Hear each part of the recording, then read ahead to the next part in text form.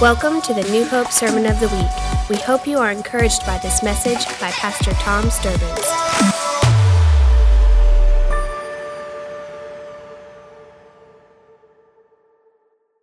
This morning, as we continue this series, Scream, I want to ask you something. Have you ever met anyone that was absolutely convinced of something, but they may not have the substance to prove why they were convinced? You know, if we encounter people like that who are just deeply convinced of things, but there's no substance, there's no evidence to offer it, very often your first thought may be, well, they're crazy or out there. My wife's grandmother, who lived to be 101, and Lord help me, I forgot how many years. It's been 4 or 5 years since she passed away.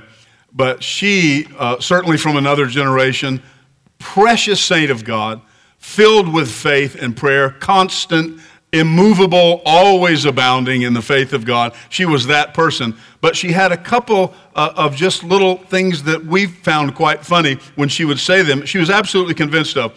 For instance, on the side of the interstate were trash barrels. And you would frequently see a sign, litter barrel 1 mile.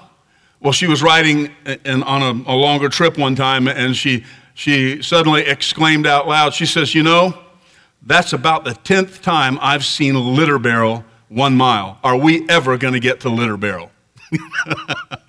She thought litter barrel was a city or a location and didn't understand they were trying to tell. For those, until someone explained it, she was absolutely convinced that we should be getting to litter barrel is your next turn. But litter barrel was always 1 mile away. You never seemed to be able to get to litter barrel. It was always 1 mile away. Now, we can say a lot of things about that, but for how many of us this morning does that represent some of our walk of faith? We want to say to God, Lord, you said this was this close. It seems like we're never going to get there from here. Anybody ever have a litter barrel problem besides precious, our grandmother we used to call Meemaw, or still do as we refer to her. It was very, very funny. She was also convinced that she didn't understand why people couldn't learn the English language. As she says, it's absolutely easy for me. It's thoughtless just to speak it and to share it. And no matter what we do in trying to convince her, the difficulty of learning a foreign language for her was her point of reference that just said, oh, it's not difficult. I can speak it, and I don't have a bit of a problem with it. And again, there's a notion there for things we become convinced of, but we may not have the evidence. Now, immediately when we want to launch into that consideration, we become convinced that people are convinced who are convinced that have no evidence for being convinced. They are certainly people who have lost their mind. But what we're going to learn throughout our brief study here this morning is that people who are convinced without tangible evidence to be able to present, the Bible speaks of those as great people of faith, because we become convinced of things we may have little evidence for. And before we jump right into that this morning, I want to come back, because in the middle of this is the issue of uncertainty. In all of the weeks and studies that we will be doing ahead, there's nothing that is more singularly at the root of our scream than uncertainty. One of my favorite secular authors, Brené Brown, and by the way, I couldn't suggest to you enough to buy the book Daring Greatly. It's the only book I've read 4 times in a row, Daring Greatly. It's a book on dealing with shame, but in that, she addresses more pointedly the prerequisite for a life of being a wholehearted person, of being vulnerable and being open. And she says, critical to being vulnerable is the ability, only when we become vulnerable can we embrace uncertainty. We all want absolutes. We want to know that our tomorrow will be okay. We look for evidence that will prove our tomorrows are all okay. That evidence is typically circumstantial. It involves things like our health. We want to know our health is going to be okay tomorrow. We want to know our finances are going to be tomorrow. We want to know right now our nation's going to be okay tomorrow. But listen, how providential is this series right now that we planned 6 months ago? Artwork 6 months ago. Video bumper 6 months ago. The topics and the individuals we wanted to study, we planned that 6 months ago, but it sort of got moved out of the way. and now here it is in our laps right now. How many of you would say, man, that's just how I felt? I just want to scream. And go ahead and write that right now just to encourage one another. If you're sort of there, you might encourage a person who's sitting back and saying, man, I don't know that I want to say that out loud. Just go ahead and write there in the chat or the comments. Just write, yep, that's me. Been there, done that, and that was about 3 minutes ago.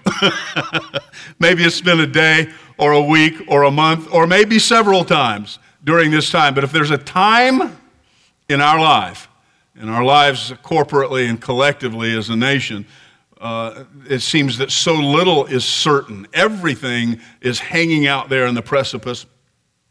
Everything seems to be represented in extremes, for everything from government to civil unrest to who's going to be elected as president. If there's this one, if there's that one, then oh my goodness. And it seems like everything that we may want to put our confidence in is sort of being disrupted.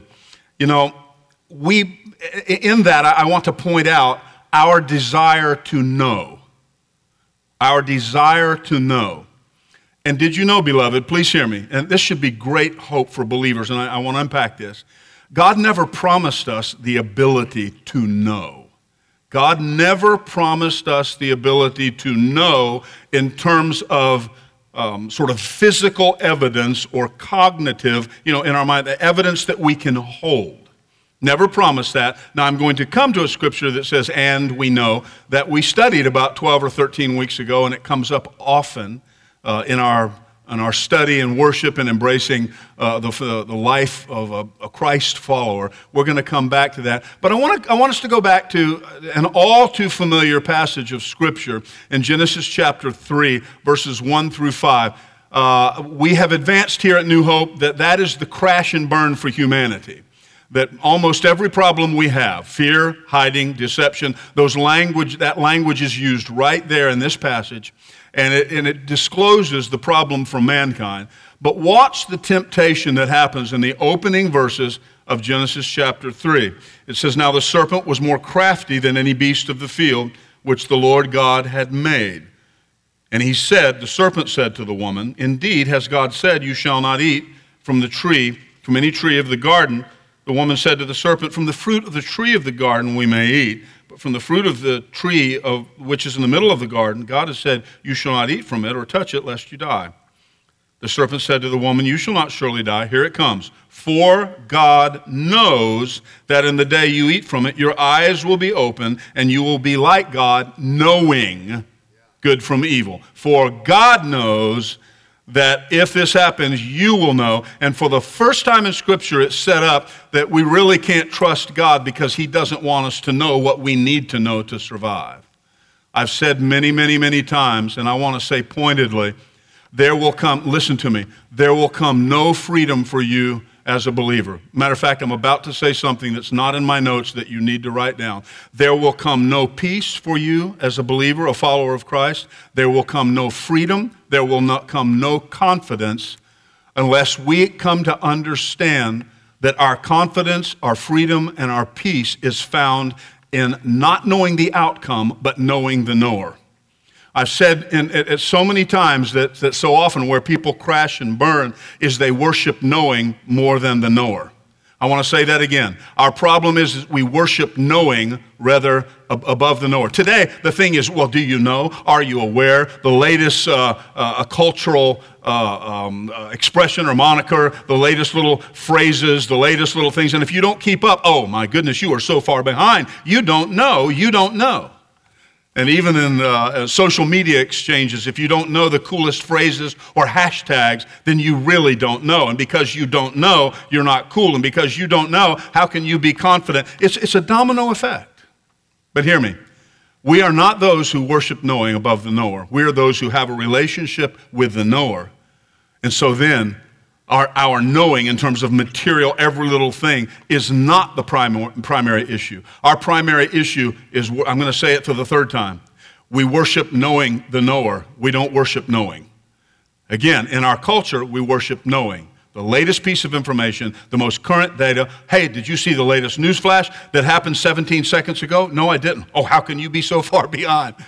Our confidence is found in culture, in knowing. Beloved, it's there that we as followers of Christ, by the way, on Saturday or Sunday of last week, I did not expect to be standing here. Brenda and I had taken some vacation time, and then some events happened here in our community. The uptick of the virus, things happening with people coming in here, the concern about people sort of cross-contaminating and what are we going to do, and lots of communication of people deeply concerned, and you just had to say, okay, stop. Nothing's changed. There is a virus. There is a sickness going on. But we don't worship knowing every little thing that will happen tomorrow. You want to know why? We don't have to worship knowing when the knower loves us. We don't have to worship knowing. Where then will our confidence be found? If we don't have the latest information, the latest stats, the latest things, do we know exactly what's going to happen with this tomorrow? Let me look you right in the face and tell you, I don't know what's going to happen tomorrow, but I have heard sung and said all my life. As a matter of fact, my mother wrote a song. It says, Lord help me.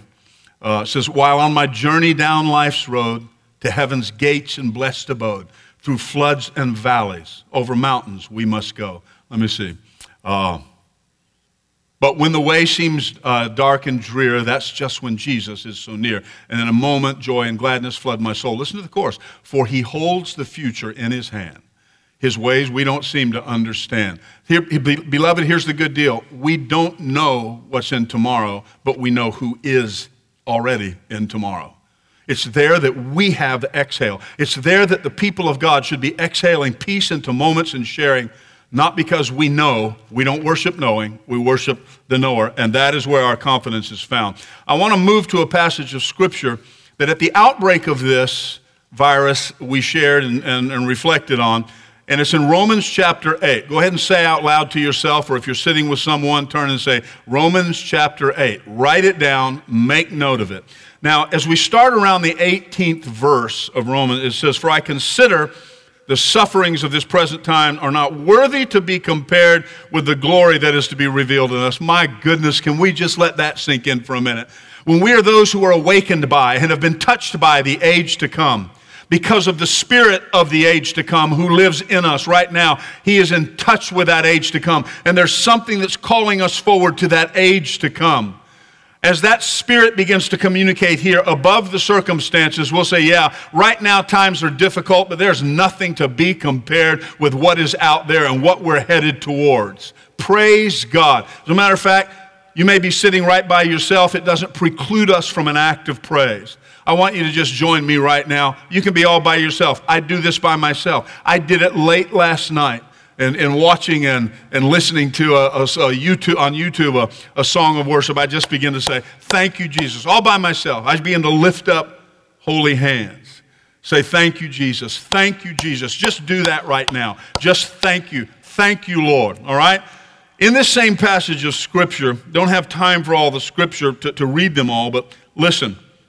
For the anxious longing, verse 19, anxious longing. See the uncertainty? Anxious longing of the creation, that is God's created humanity, all creation, that's the animals, the trees, creation groans, and humanity in general, waits eagerly for the revealing of the sons of God. I have taught on this in depth, don't have time to unpack that, but again, it's referring to the end, to the day of the Lord, and the end when everything is fulfilled and God's order is just set up completely on this planet. It says, for we know the whole creation groans and suffers the pain of childbirth. They're travailing right now. Verse 23, not only this, but we ourselves, not just humanity, not just those who are unsaved, but those of us who are born again, those of us who've experienced Christ, there still is that groaning. Because here's the thing, we have even a more greatly awakened sense of anticipation with what is in the future. All creation knows somehow inside there's something more out there, and they don't know what it is. And then that's only amplified, if you will, the day we accept Jesus Christ. And the Holy Spirit takes up residence in our life. All that does is sort of increase a type of anxious longing because, man, we just can't wait. We can't wait to see our Savior face to face. We can't wait to the end of all things. Here's where it says, we will know as we are known.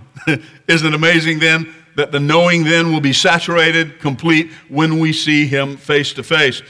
Not only this, but we ourselves groan. Verse 24, for in hope we have been saved, but hope that is seen is not hope.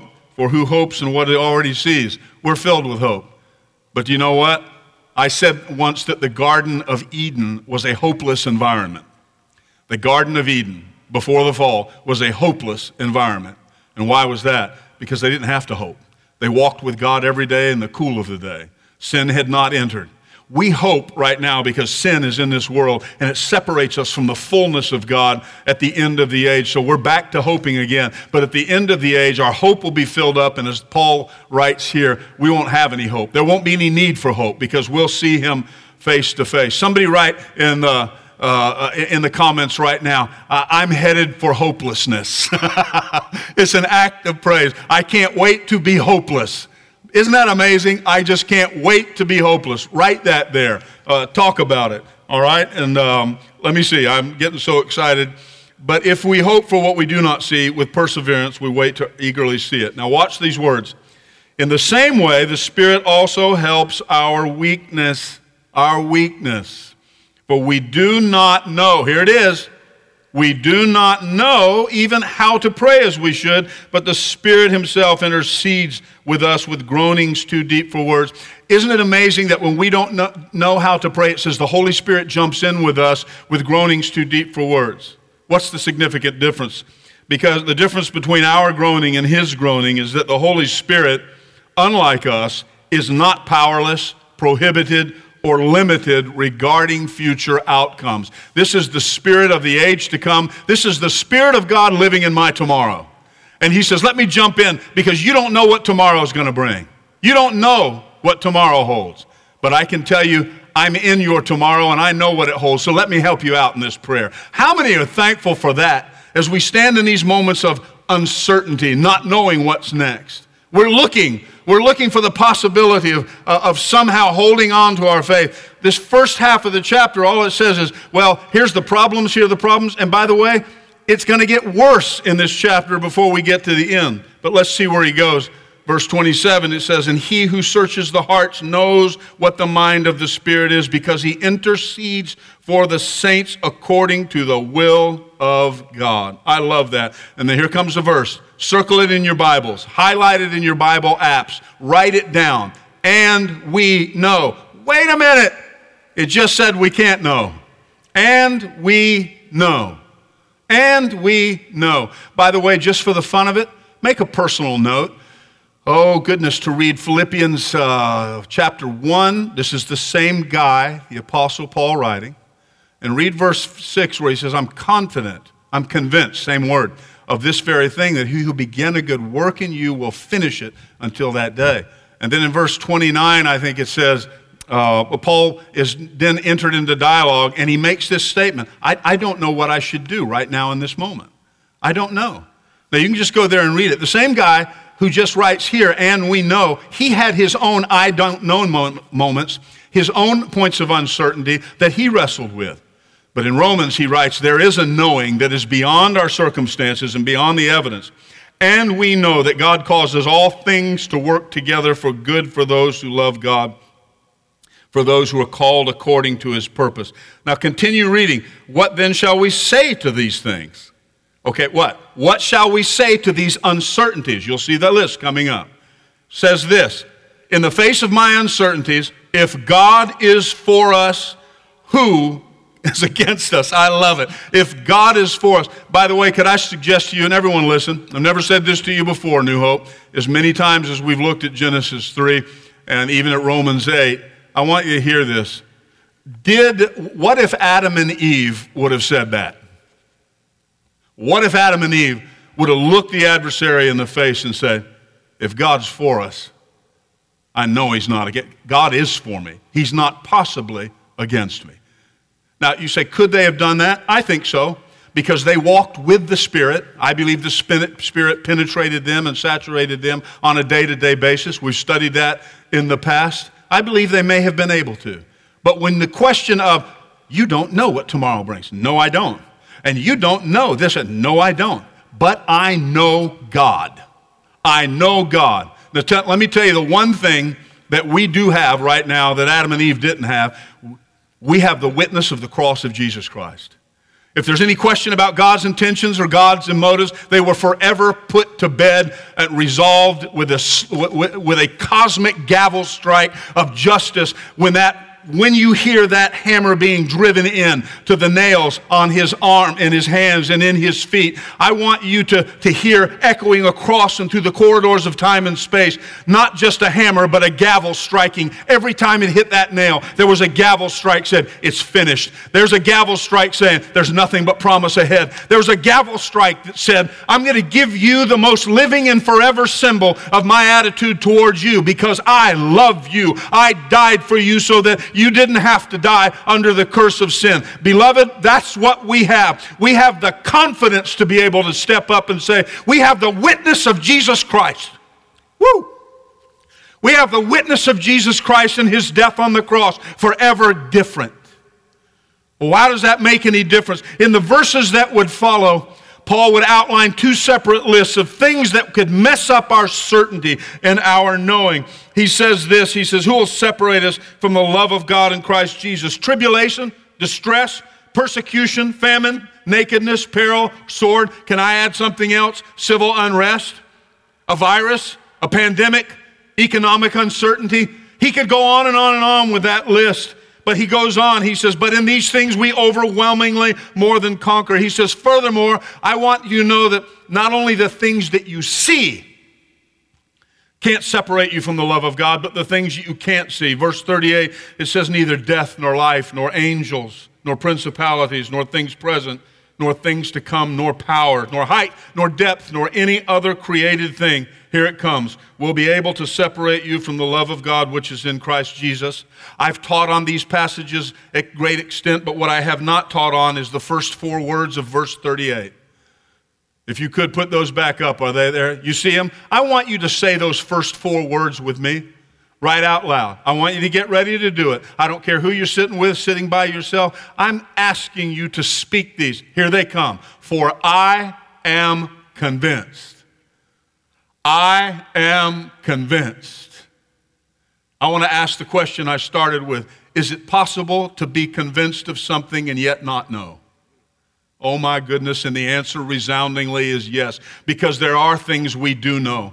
He says, we know that he loved us overwhelmingly. The statement on the cross is final. We know that nothing can separate us from the love of God in Christ Jesus. For I am convinced. He adds that in the second list because he said, I want to tell you these visible things, not a virus, not economic uncertainty, not civil unrest can separate us from the love of Christ, but not even the finest efforts of demon forces and invisible spiritual realities can separate us from the love of Christ. For I am convinced. That word convinced means to persuade, trust, have confidence. That's what it means. And then in one place it's translated to obey. You know, there's a funny thing about people who are convinced of stuff. You never could convince my grandmother that Litterbarrow wasn't 1 mile away. You never could convince her that English was a difficult language to learn. You could never convince her of that. You can never convince her of that. Because for her, it was what it was.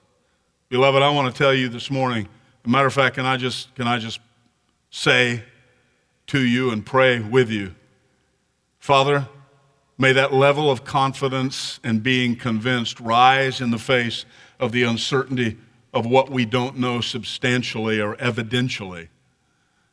May we rise and say, Lord, but I know God causes all things to work together for my good.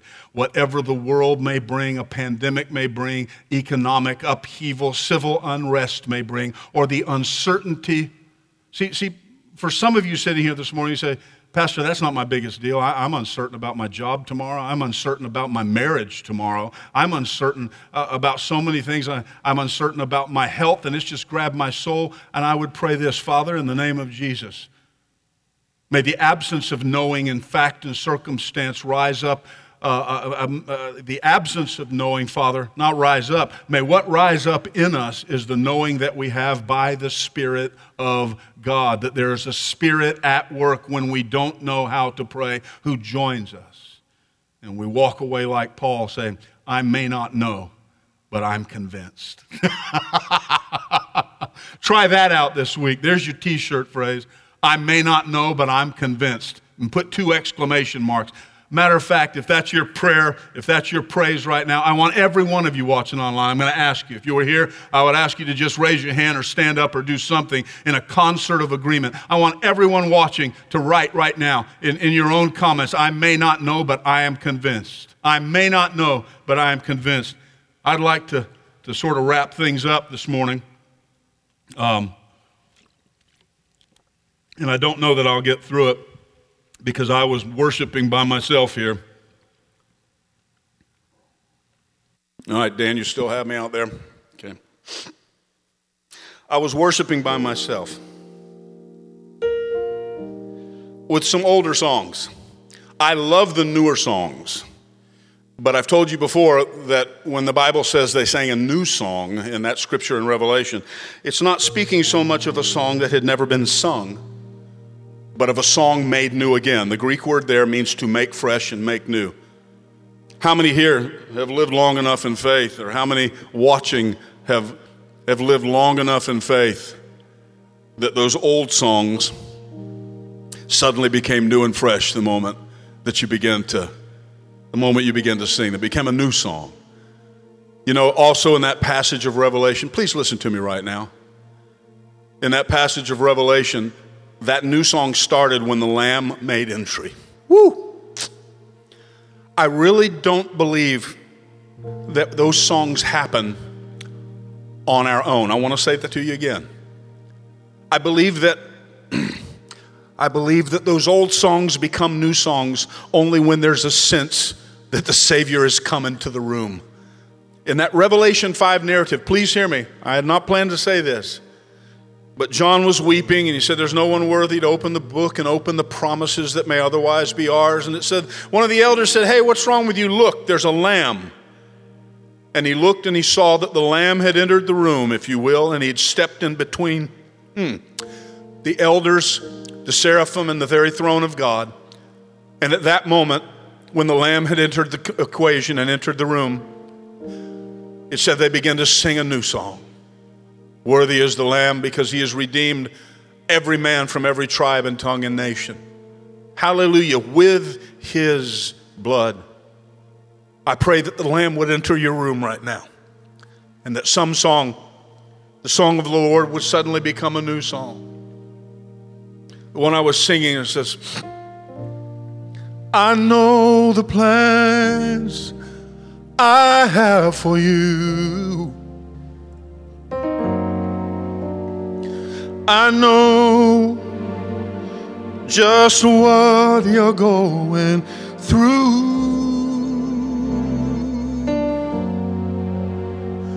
When you can't see what tomorrow holds, and yesterday is through, remember I know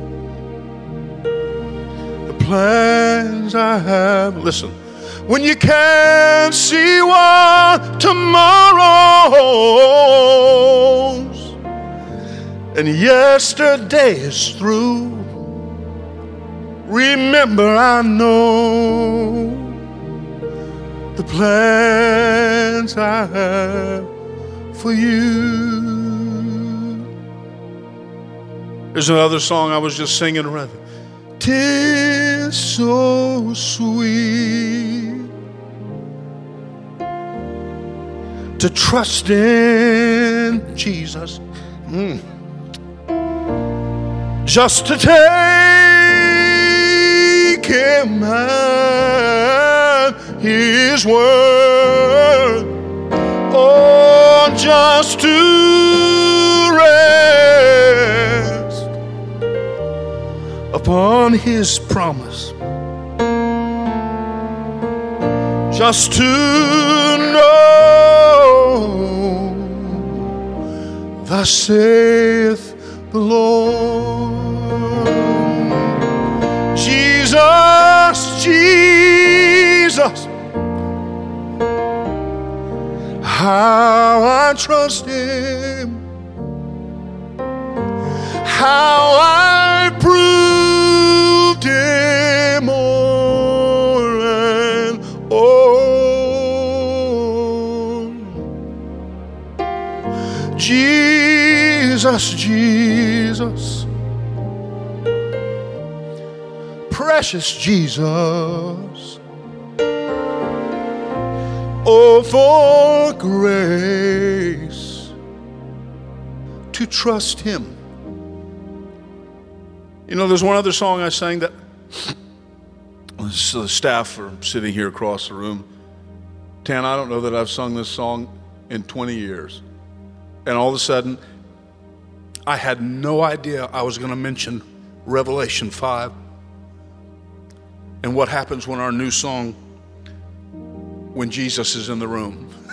Boy, I love it. Woo, I got to write a song about that. But this morning before worship service, all of a sudden this song, and again, I had no idea we'd land in this, can we be convinced when we're not able to know? And the answer is yes, yes, yes. I had no idea that we were going to land on Revelation 5. But this old song says, matter of fact, I think it's a Andre Crouch song. It says, I feel Jesus.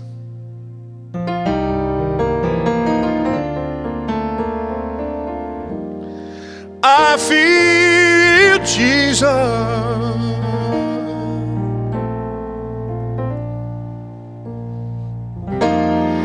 I feel Jesus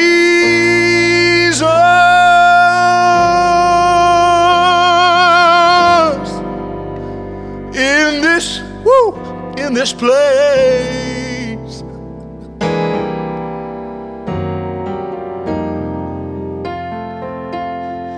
Now my soul does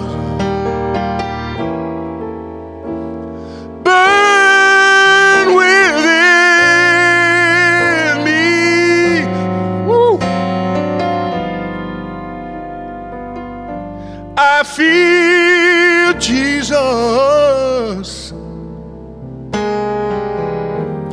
I feel Jesus in this place. Father, I love you and I praise you and I worship you for every person that may be sitting and saying, I don't know what tomorrow brings. There's things going on in my life, circumstances, this just crazy environment that our nation and our world is in right now.